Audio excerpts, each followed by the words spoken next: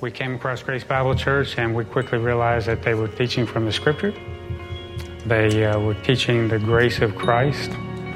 They were loving college students, and they were loving missionaries, and they were loving each other. So we've jumped into the church, and off we went. Probably one of the biggest influences that Grace had on us as a couple and each one of us individually is learning how to love other people and learning how to pour out our lives into other people's lives instead of looking for everybody else to take care of us. When we start trying to apply an eternal perspective to life and knowledge that our mistakes are forgiven by Christ, how do we apply that in the way we interact with other people, the way we deal with other people, the way we love other people? Fundamentally, when we draw the line on where we have time to do things, it's trying to commit to things that have eternal value, and this is the place that commitment lands. I have learned to hold things loosely that I used to hold very tight. I mean, you just cannot take it with you, so you might as well give it away. What do I really believe in? Do I believe that God loves me? Well, yes, I do. Well, if I believe that, then everything else is going to take care of itself. And if I believe that, then I believe that I'm also called then to give that love away. Let's pray. Father, we are so grateful for the morning. We pray that our attitude would be that we just sang and that we just heard in that video, that you are our Lord of all. You're greater than any treasure the world could offer. Father, greater than anything that we could earn by what we do. You are our King. Father, I pray as we study your word this morning that reality would become clearer and more personal in our hearts. Father, I pray that you would break us of the idols that we worship in our lives that are not of you. Father, as we study your word, I pray that you would open up our minds, that we'd understand it. I pray take away any confusion, any distractions, either that we walked in here with or distractions that we're facing right now. Father, I pray that you would soften our hearts, that we would be teachable, ready to hear from your Spirit. Take away our fear, take away our rebellious attitudes, and then empower our hands and our feet and our lips for your service as we prepare to go from here into a world that needs the good news of Jesus. We pray all of this in Jesus' name. Amen. Well, if you are of a certain age, you will recognize the image that I'm about to put up here on the screen. You might even have seen this on TV in reruns. This is a scene from the classic movie Indiana Jones and the Raiders of the Lost Ark. It came out in 1981. And you'll remember this is the opening scene, an iconic scene. Indiana is trying to steal this golden fertility idol from a temple in Peru. Now, the reason he's replacing it with a bag of sand is because it is rigged with traps. Of course, there's a physics problem there, we realize, right? Sand doesn't weigh the same as solid gold, but suspension of disbelief, right? It's an exciting scene. And he steals the idol and he gets away, and it's the beginning of his adventures. A lot of you remember the scene because of this moment. Now, fewer of you will remember the next image that I'm about to put on the screen. This is from a movie that was made several years later in 1989. It's called UHF. That is the comedian and musician Weird Al Yankovic. This was Weird Al's first and only feature motion picture. And he began with a parody of that very scene from Indiana Jones and the Raiders of the Lost Ark. He had the sand, he had the hat, he had the whole deal, and he mimicked Harrison Ford almost movement for movement. The primary difference between his scene and Harrison Ford's scene was the statue itself. You may notice that instead of a golden fertility idol, Weird Al Yankovic, in his first film, what he has placed on that pedestal is an Academy Award statuette. Right, and I love the imagery there because Weird Al must have thought, this is my first movie. If I'm going to put something on a pedestal that would be worthy of my worship, something that I would say, this is what I hope to achieve, it's going to be an Academy Award. Now, tragically, this movie did not win an Academy Award, but the imagery to me was powerful. He says, this would be the thing that would complete my hopes, that would complete my life. Now, let me ask you a question. If you were to put something on that pedestal, right? If you were to put something right there and say, this thing, this person, this feeling, this in my life would complete my life, would fulfill my hopes, what would it be? What is the thing that you lie awake at night thinking about that you say, if only I could have, right? If only I could have X, Y, or Z. If only I could know that my financial future was secure, right? If only I could have X amount of dollars in my retirement account, then everything would be good. That's what you put on that pedestal. Or you say, if only I could know that my kids are going to do all right in life, right? If only I can know that they will go to good schools, that they will learn the things they need to learn, that they will succeed in life. That might be what you put on that pedestal.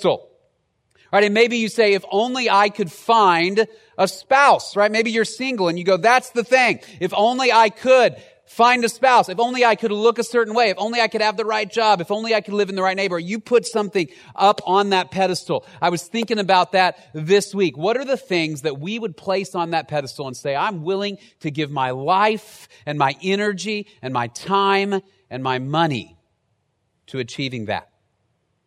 Right, whatever it is you put on that pedestal in your life, that is where your time and your energy and your money will inevitably go. Right, whatever it is that you say, look, if I have this, my life is full. That's where your time and money and energy will go. Or to ask it in reverse, what is it that you'd say, if I lose this, my life will fall apart? Right, if I woke up tomorrow and I found out I have no money, what would that do to your heart, to your spirit, to your soul? If you woke up tomorrow and you learned that your future isn't going to turn out like you hope, you're not going to have that thing anymore, how would you feel? Right, that feeling of fear and insecurity, what that does to us is it causes us then to take all of our resources and energy and time and money and say, I'm going to direct it toward making sure that my fears never come true or that my hopes do, that my hopes are realized, right? That's what we're going to talk about this morning. That as we think about money, the odds are good that we spend our money and therefore our time, right? We spend time to make money that we can spend. We spend our time and our money on whatever is on that pedestal, right? As we have been walking through this discussion of every knee over the last 4 weeks, you'll remember we're in week 4 of a 5-week series. Every week we've been asking this question, why should we become generous and joyful givers, right? Why should we become generous and joyful givers? You remember we talked about at the beginning, our primary goal in this season of ministry for Grace Bible Church is a heart transformation. That all of us experience the joy of saying, God, you own all that I have and all that I am. I want to give everything that I have and am to the cause of Jesus Christ, right? That we experience a heart transformation. That's the primary goal. And so because of that, we've been asking this question, why should we become the type of people who are generous and joyful? You remember week 1, we said because giving is an act of worship to God who is worthy. We talked about how the Israelites gave to the construction of the tabernacle, right? Because they wanted a place to worship God. And they said, we want to be a part of what God is doing. The second week, we talked about how giving to God's purposes is an investment in eternity. That is, I can't take it with me, but I can send it ahead, right? I can't use my money. I can't take my money to heaven with me, but I can use my money now to invest in missions, to invest in the gospel, to invest in the work of the local church, to bear fruit for eternity. Last week, we talked about how giving is the proper response to God's generosity, right? We give because we're rich. Remember, we give because God has been gracious and kind to give us more than we need. And this week, we're talking about this because giving destroys our idols. Because giving destroys our idols. That is, when we look at whatever is on that pedestal, by giving of the resources God has given, we have an opportunity to open up our hands and very consciously say, God, I'm going to choose to trust you instead of whatever I can buy with money. I'm going to choose to trust you instead of trusting in whatever I think will bring me security or power or love or approval or health or happiness. I'm going to trust in you. Colossians 3, chapter 5. Paul wrote this, consider the members of your earthly body as dead to immorality, impurity, passion, evil desire, and greed, which amounts to idolatry. Paul says when we hoard or when we spend our money in ways that communicate, look, I'm trusting in something besides God, that's idolatry.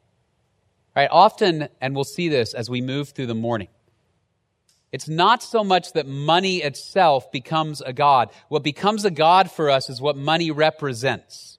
Okay, we're going to see that as we look at the concept of idolatry this morning, that the reason greed amounts to idolatry, it's not because we say, I just want a giant pile of cash, right? Even if you say that, the reality is that it is what that pile of cash represents to you. What can you get with it? What do you feel you can buy with it?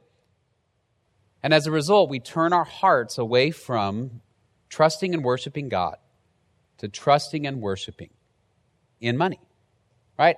Giving releases us from those idols. That's what I want to look at this morning. And I want to start here by asking this question.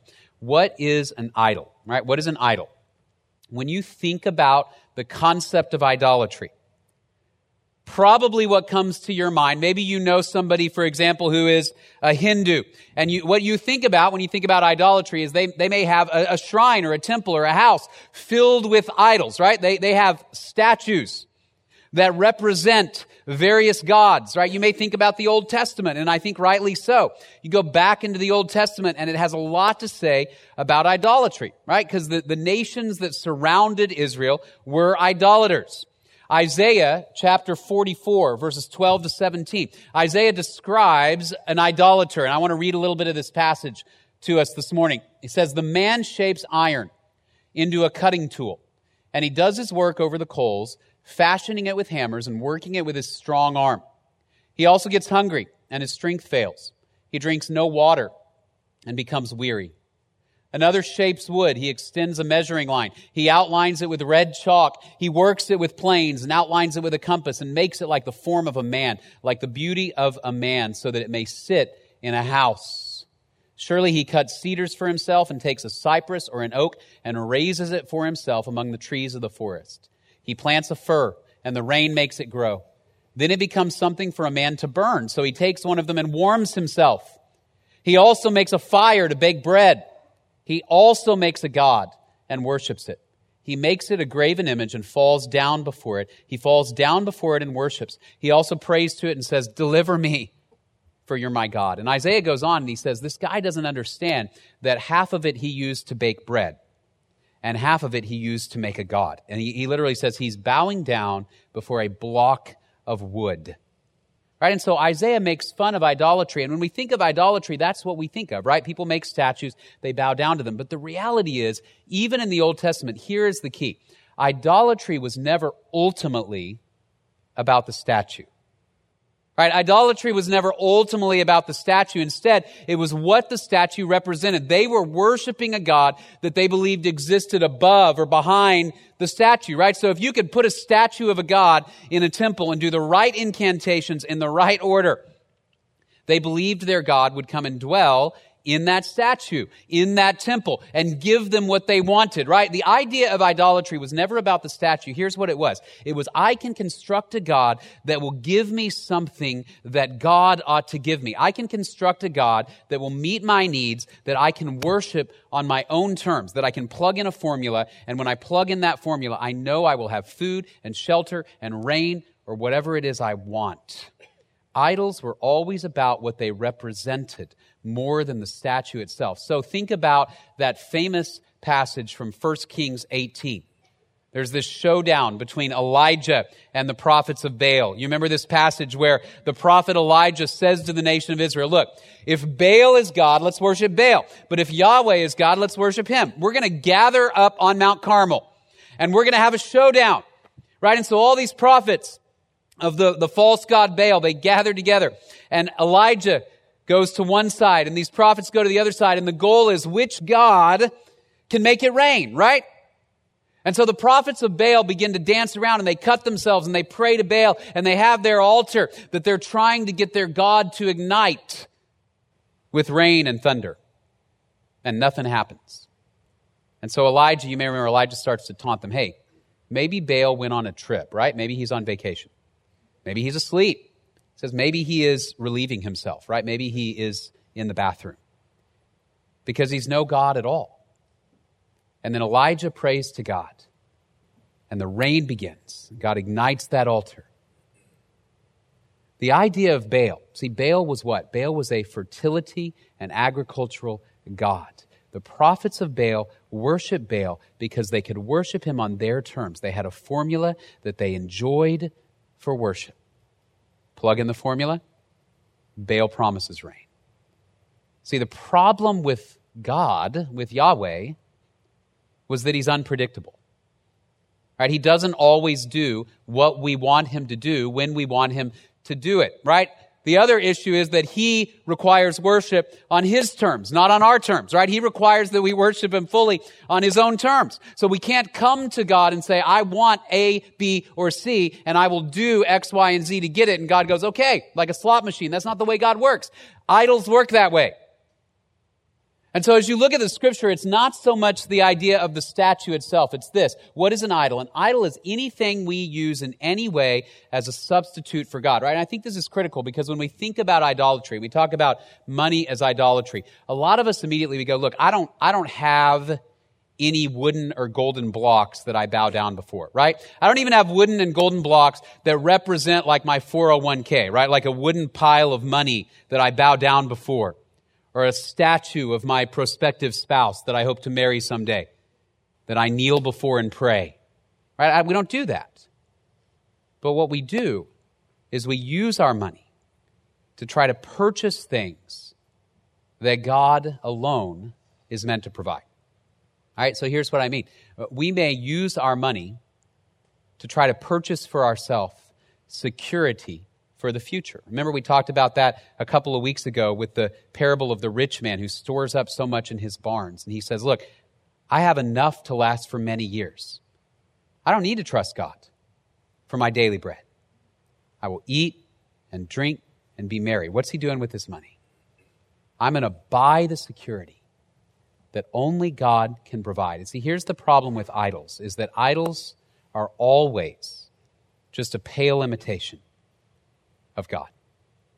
They are always a pale and poor imitation of God. You may remember a couple of years ago, I told y'all about my Whirly Pop. Some of you remember my Whirly Pop that I use to make what I think is the best popcorn on the planet, right? Shannon gave it to me as a gift, and I love my Whirly Pop. I have had people come up subsequently and say, I went out and bought a Whirly Pop, and you were right.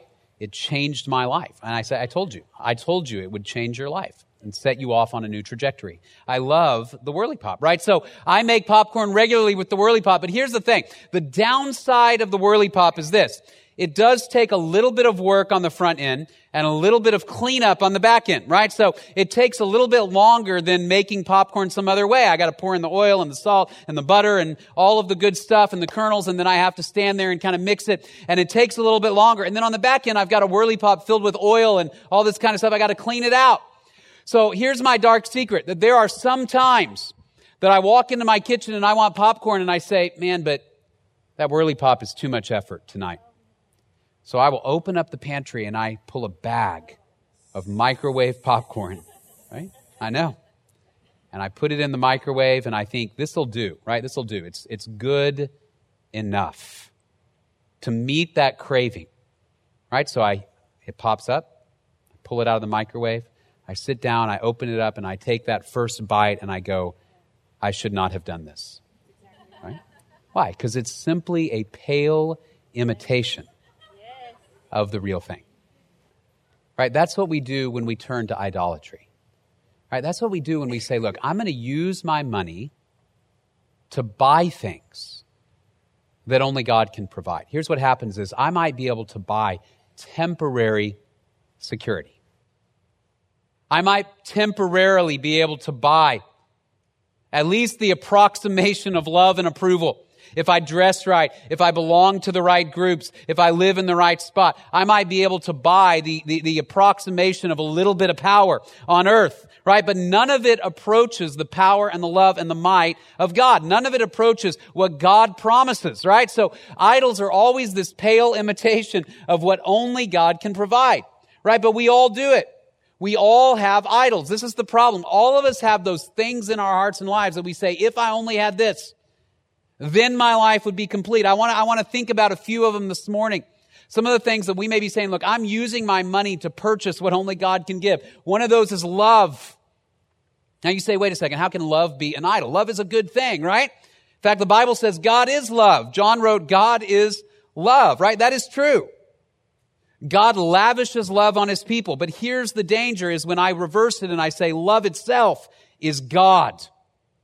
And I get a conception in my mind of what love looks like, how people ought to treat me in love. Or maybe I get a conception in my mind, like I said earlier, I'm single and I want a spouse, and that spouse will love me. So what do? I turn my money and my time toward making that happen. If I just got the right clothes, if I just lost the right amount of weight, if I just got the right trainer, if I just, then I will be loved, right? I read an article actually just this past week about China. And some of you may know this. China is in the midst of a marriage crisis at the moment. And the reason is because there are many more men than there are women, right, of marriageable age. The reason, because of their one-child policy. So right now there are millions of men, especially in rural China, who have no marriage prospects, right? All of the women have left their village or their city and they go, I desperately want to get married, right? They want to be loved. They want to have a family. So here's what they do. They say, I'm going to take all of my family fortune and build a big house. Because if I build a big house and I have enough money, maybe I can get one of those women to come back to my village and marry me. Or some of them take their money and they literally order foreign brides. Right? And now you say, we don't do that. We may not be that blatant. But all too often we take our money and we say, if I invest it just right, maybe I can find the love my heart craves. When the reality is what we find is a pale imitation of the love of God who gave us infinite love through his Son, Jesus Christ. That God in his love gave his Son who died for us and rose again, so we can have eternal life with him because he loves us that much. We all have idols. Love, social approval.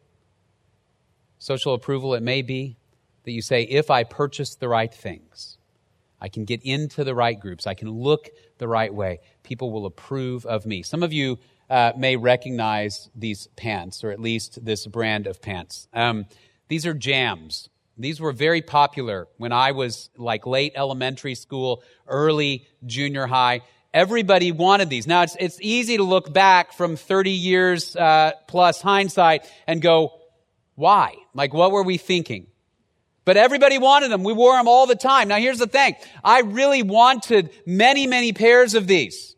But my mom was frugal, and she didn't like buying brand name stuff. So mostly what I had were knockoffs, right? Jams knockoffs. They weren't the same. They weren't the same because they didn't have that tag that said Jams. And I just knew if I could get the real ones, that would catapult me to a new social status in my school. So I had like one pair. My mom bought me one pair, and the rest of them were knockoffs. So I washed that one pair as frequently as possible and wore it as often as possible. Right? And it sounds funny because I was, sixth grade. You go, what's going through your mind? If I can just have that, people will like me. I will be cool. Right? But the reality is, as adults, we may do that in subtler ways, but we still do it. Right? Some of us, maybe we worry about keeping up with the latest fashions.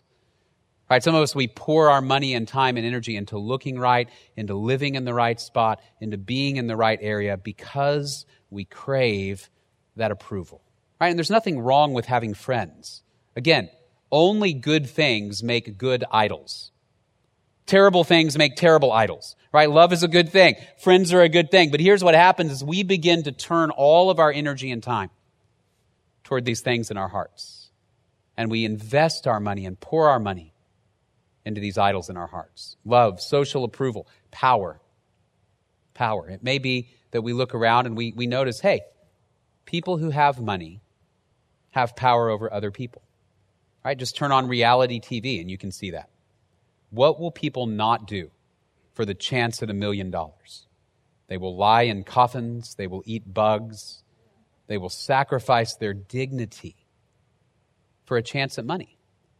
So that the person who has the money can say, I want you to do this and this and this. It's why you have never seen a pauper running for president of the United States, right? To achieve power, you need money.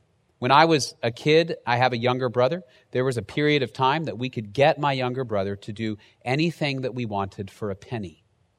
Right? So he would do our chores, feed the dog, do the dishes for a penny. Now, as he got older, there was inflation on his time. It cost more, but the principle was the same.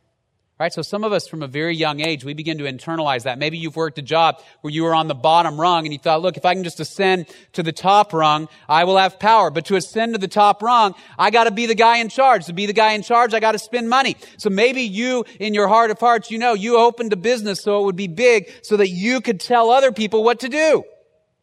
Right? It may be that you have invested money in having influence in the community. Not necessarily for the good of the community, but so you could have power. Right? And having influence for the sake of Jesus Christ, that's a great thing. Having influence because I want power over others. When God alone rules the universe, that's where influence turns to idolatry.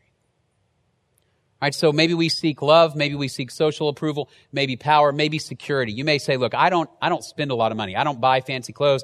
I don't buy fancy food and cheeses. I live in a modest home, right? But what you have is a pile of cash set aside for the future that you know is a whole lot bigger than it really needs to be. All right, as we talked about a couple of weeks ago, I'm not against retirement accounts. I have one. I'm not against emergency funds. I have one. Right? But there may be a line in your heart where you say, because I have stored this up, I no longer have to trust God for the future. Maybe you don't have that. And so you work harder and harder and harder to attain it. You dream about it. You dream about the day when you can have that pile of cash. I'm going to tell this story that it's not one I'm proud of, but I've told you before when we were living in Dallas, when I was in seminary, we struggled some financially. And I remember that there were times I would go down to the computer lab at the school, at the seminary, kind of on the bottom floor, and if I had extra time while I was waiting to leave the seminary for the day, I would go down, and after I finished my work, I'd sit at that computer, and I remember there was this website. And on this website, you could spin a little wheel, right? You didn't have to pay any money to do it, but you could spin this little wheel. And every single day, they said that they gave away $10,000 every day to somebody, some lucky person who spun the wheel and lucked out, right? So I would sit there in front of this screen, sometimes for 30, 45 minutes an hour, and spin that little wheel and try to earn more little spins on that wheel. I won several magazine subscriptions. I never won $10,000, but I remember sitting there and I thought this, if I just had $10,000, my life would be solved. Maybe you've thought that. If I just had. Now in hindsight, that sounds ridiculous, right? Because I know $10,000 isn't going to solve my life, at least not for long. All right, so you get the $10,000, you go, I meant 25. That would solve my life. Or 100. Or 1 million. 1 million? Would that solve your life? What's the number where I say, I'm good? And I don't need to say, God, provide for my daily needs. When you hit that point in your heart, that's where wisdom and financial planning turns to idolatry. All right, that's why Proverbs chapter 18 says, a rich man's wealth is his strong city and like a high wall. Where? In his own imagination. He builds up a wall, but it's all in his own mind, because security only comes from the hand of God. Right, maybe it is that your idol is family itself. Right, families are a good thing. Maybe it is that you have placed your kids on that pedestal and you say, I will spend whatever I have to spend. I will do whatever I have to do. I will sacrifice whatever I have to sacrifice, including worshiping with my kids, so that they can attain some goal I have for them. Here's what I think often happens to us as parents. We begin the parenting process, And we say, you know what, I love Jesus. I want my kids to love Jesus. I want Jesus to be first in their hearts. That's what I want, right? And we believe that as we begin the process, but then something happens. Here's what happens. Maybe they're 13 months, 14 months, and they're sitting in the middle of the living room, and they've got one of those little plastic boxes where you put the little shapes right through the holes, and they're playing with it. And you look over, and all of a sudden, your 13-month-old grabs those shapes, and they just nail it, man. They get them in the right spots the first time, and you dump it out, and they do it again, and you go, hey, sweetie, come over here. She's a genius.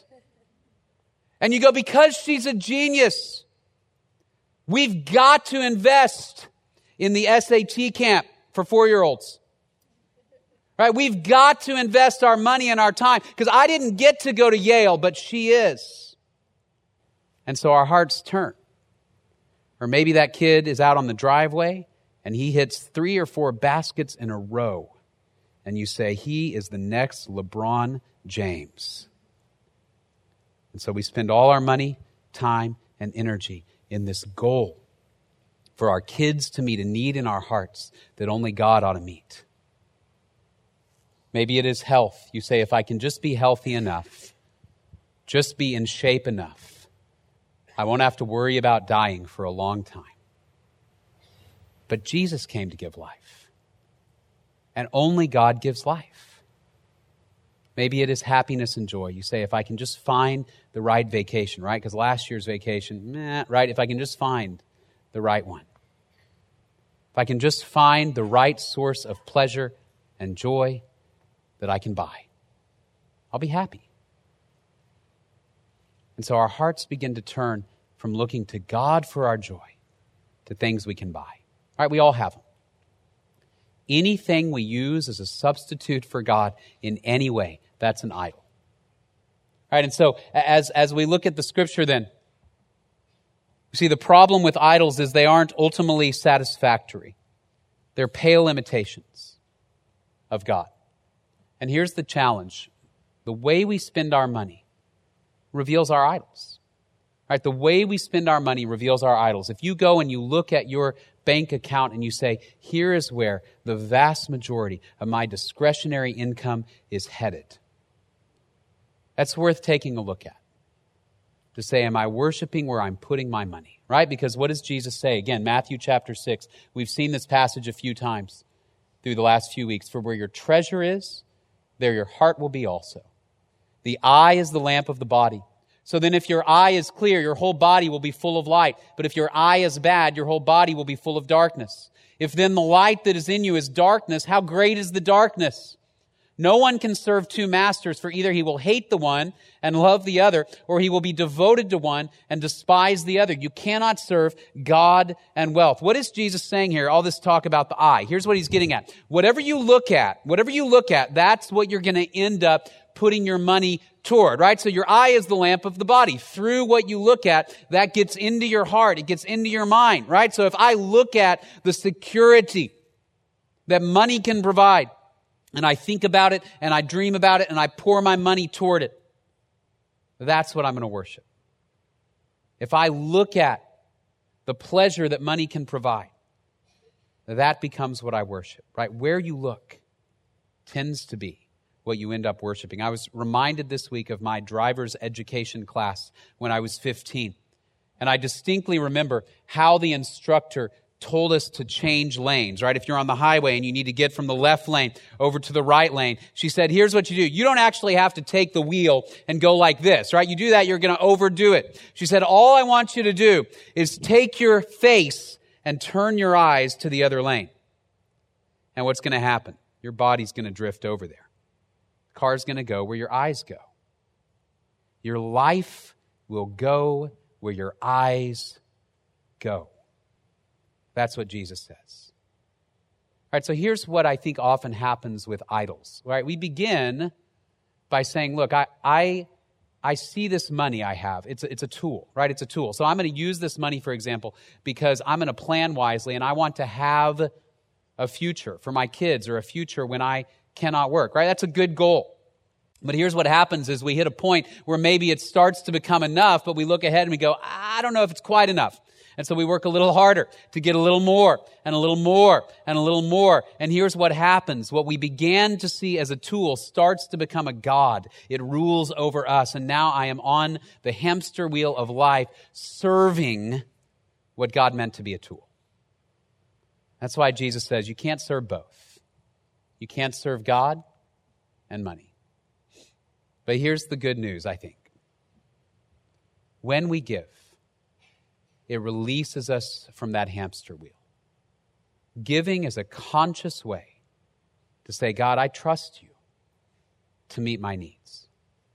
God, I love you more than my idols. God, I will worship you first. When we give, when we're open-handed, it releases us from the tyranny of idolatry.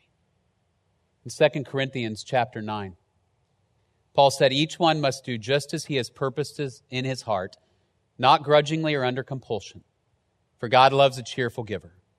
God is able to make all grace abound to you so that always, having all sufficiency in everything, you may have an abundance for every good deed. Now he who supplies seed to the sower and bread for food will supply and multiply your seed for sowing and increase the harvest of your righteousness. You will be enriched in everything for all liberality, which through us is producing thanksgiving to God. Here's what he's saying. He's not saying that if you give, God's going to make you richer and richer and richer so you can build a bigger and bigger house. What he's saying is that when you give, you look at God and you say, I trust you to meet all my needs for everything, now and forever. I don't have to hoard. I don't have to spend on the idols of my heart. But I can say, God, give me what I need, and I'll trust you. Giving releases us from those idols. When we gaze at God, the idols lose their appeal because he's so much greater.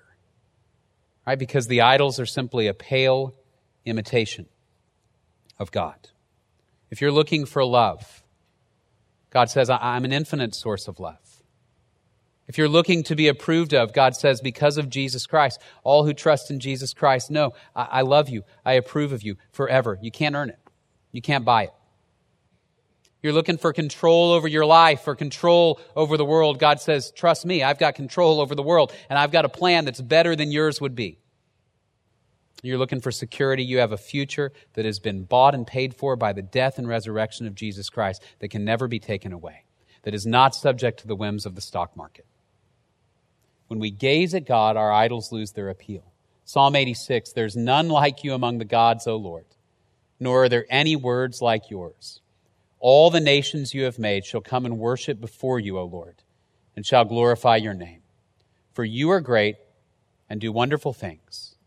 You alone are God. A few weeks ago, maybe a few months ago, I found myself unexpectedly in possession of a few hundred extra dollars, right? Somebody generously had given me a few hundred extra dollars. And it wasn't enough to change my life, right? It was just a little bit of extra money. It was nice. It was enough to do something nice, but it wasn't going to alter the trajectory of my life. Well, I got the money, and here's the first thing that I thought. I was aware of a friend who was deeply in need, right? Who really needed this money, right? I didn't need it at the moment. So my first thought was, I'm going to give it to him, right? I'm going to give to him what God has given to me. But here's what happened. Almost immediately as I had that thought, these other thoughts started coming into my mind. But wait a second. Maybe you do need it.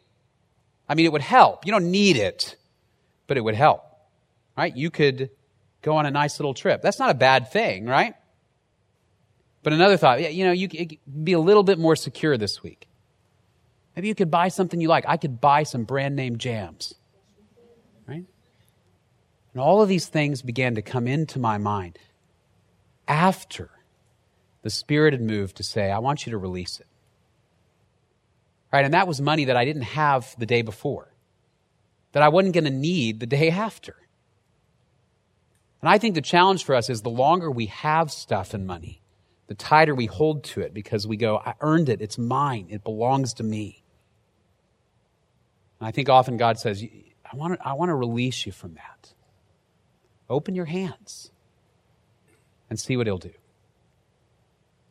As we've gone through this process over the last several weeks, again, the thing that we keep coming back to is what we're praying for is not primarily some amount of money that we are going to raise, right? We have financial goals, but we're praying that God will speak through us as a congregation. But the primary goal is that our hearts will be transformed. Right, so next week, I mentioned at the very end of the series, what we're going to do at the end is we are going to make these commitments before the Lord. Right, what do we feel God is calling us to as a church in terms of financial giving over the next couple of years? Right, and so we have the cards that we'll fill out next week as a community together. And here's what I want to say again about it. This is not a card we're going to call you about. This is not a card I'm ever going to see. There's a extremely small group from our financial department that will see what's written on there, just for the big overall number. Right? But the point of this is for us before God. And here's what I hope we'll do this week is to get together with our spouses, our families, or if we're single, to just get before the Lord and say, God, where am I holding on to things that have become idols in my heart, that you're asking me to let go of for the sake of investing in eternity, for the sake of worshiping you alone? Now, maybe you go before the Lord this week and in good conscience you can say, you know what? I am giving all that God is asking me to give right now. And maybe in good conscience you say, I'm there. But it may be you're not.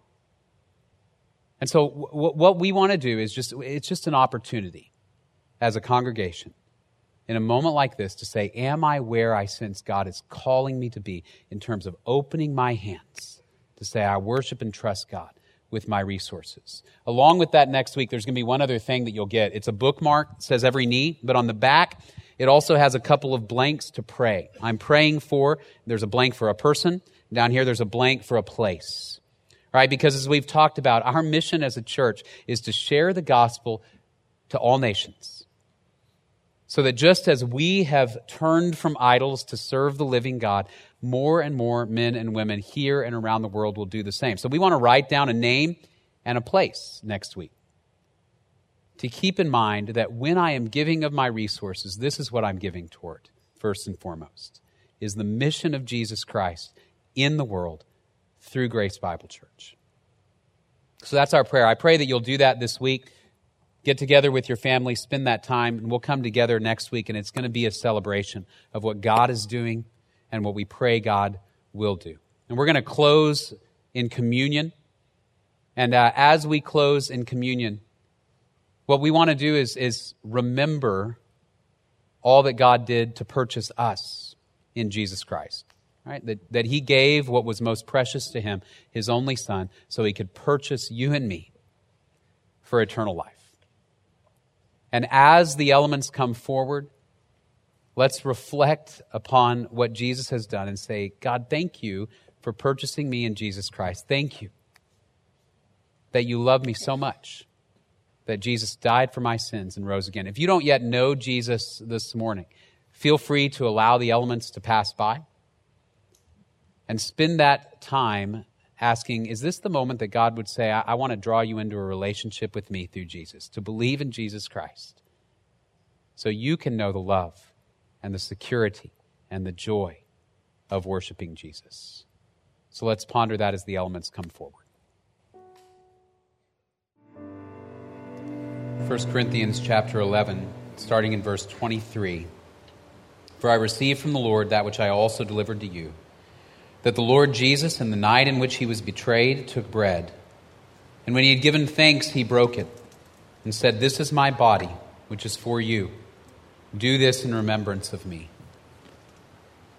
In the same way, he took the cup also after supper, saying, this cup is the new covenant in my blood. Do this as often as you drink it in remembrance of me. For as often as you eat this bread and drink the cup, you proclaim the Lord's death until he comes. Father, we praise you for your word. We praise you for the death of your Son for our sins and his resurrection to new life so we can have new life in you. Pray that would be what we proclaim and sing and live for this week and for the rest of our lives. We pray all of this in Jesus' name. Amen. And let's close in worship.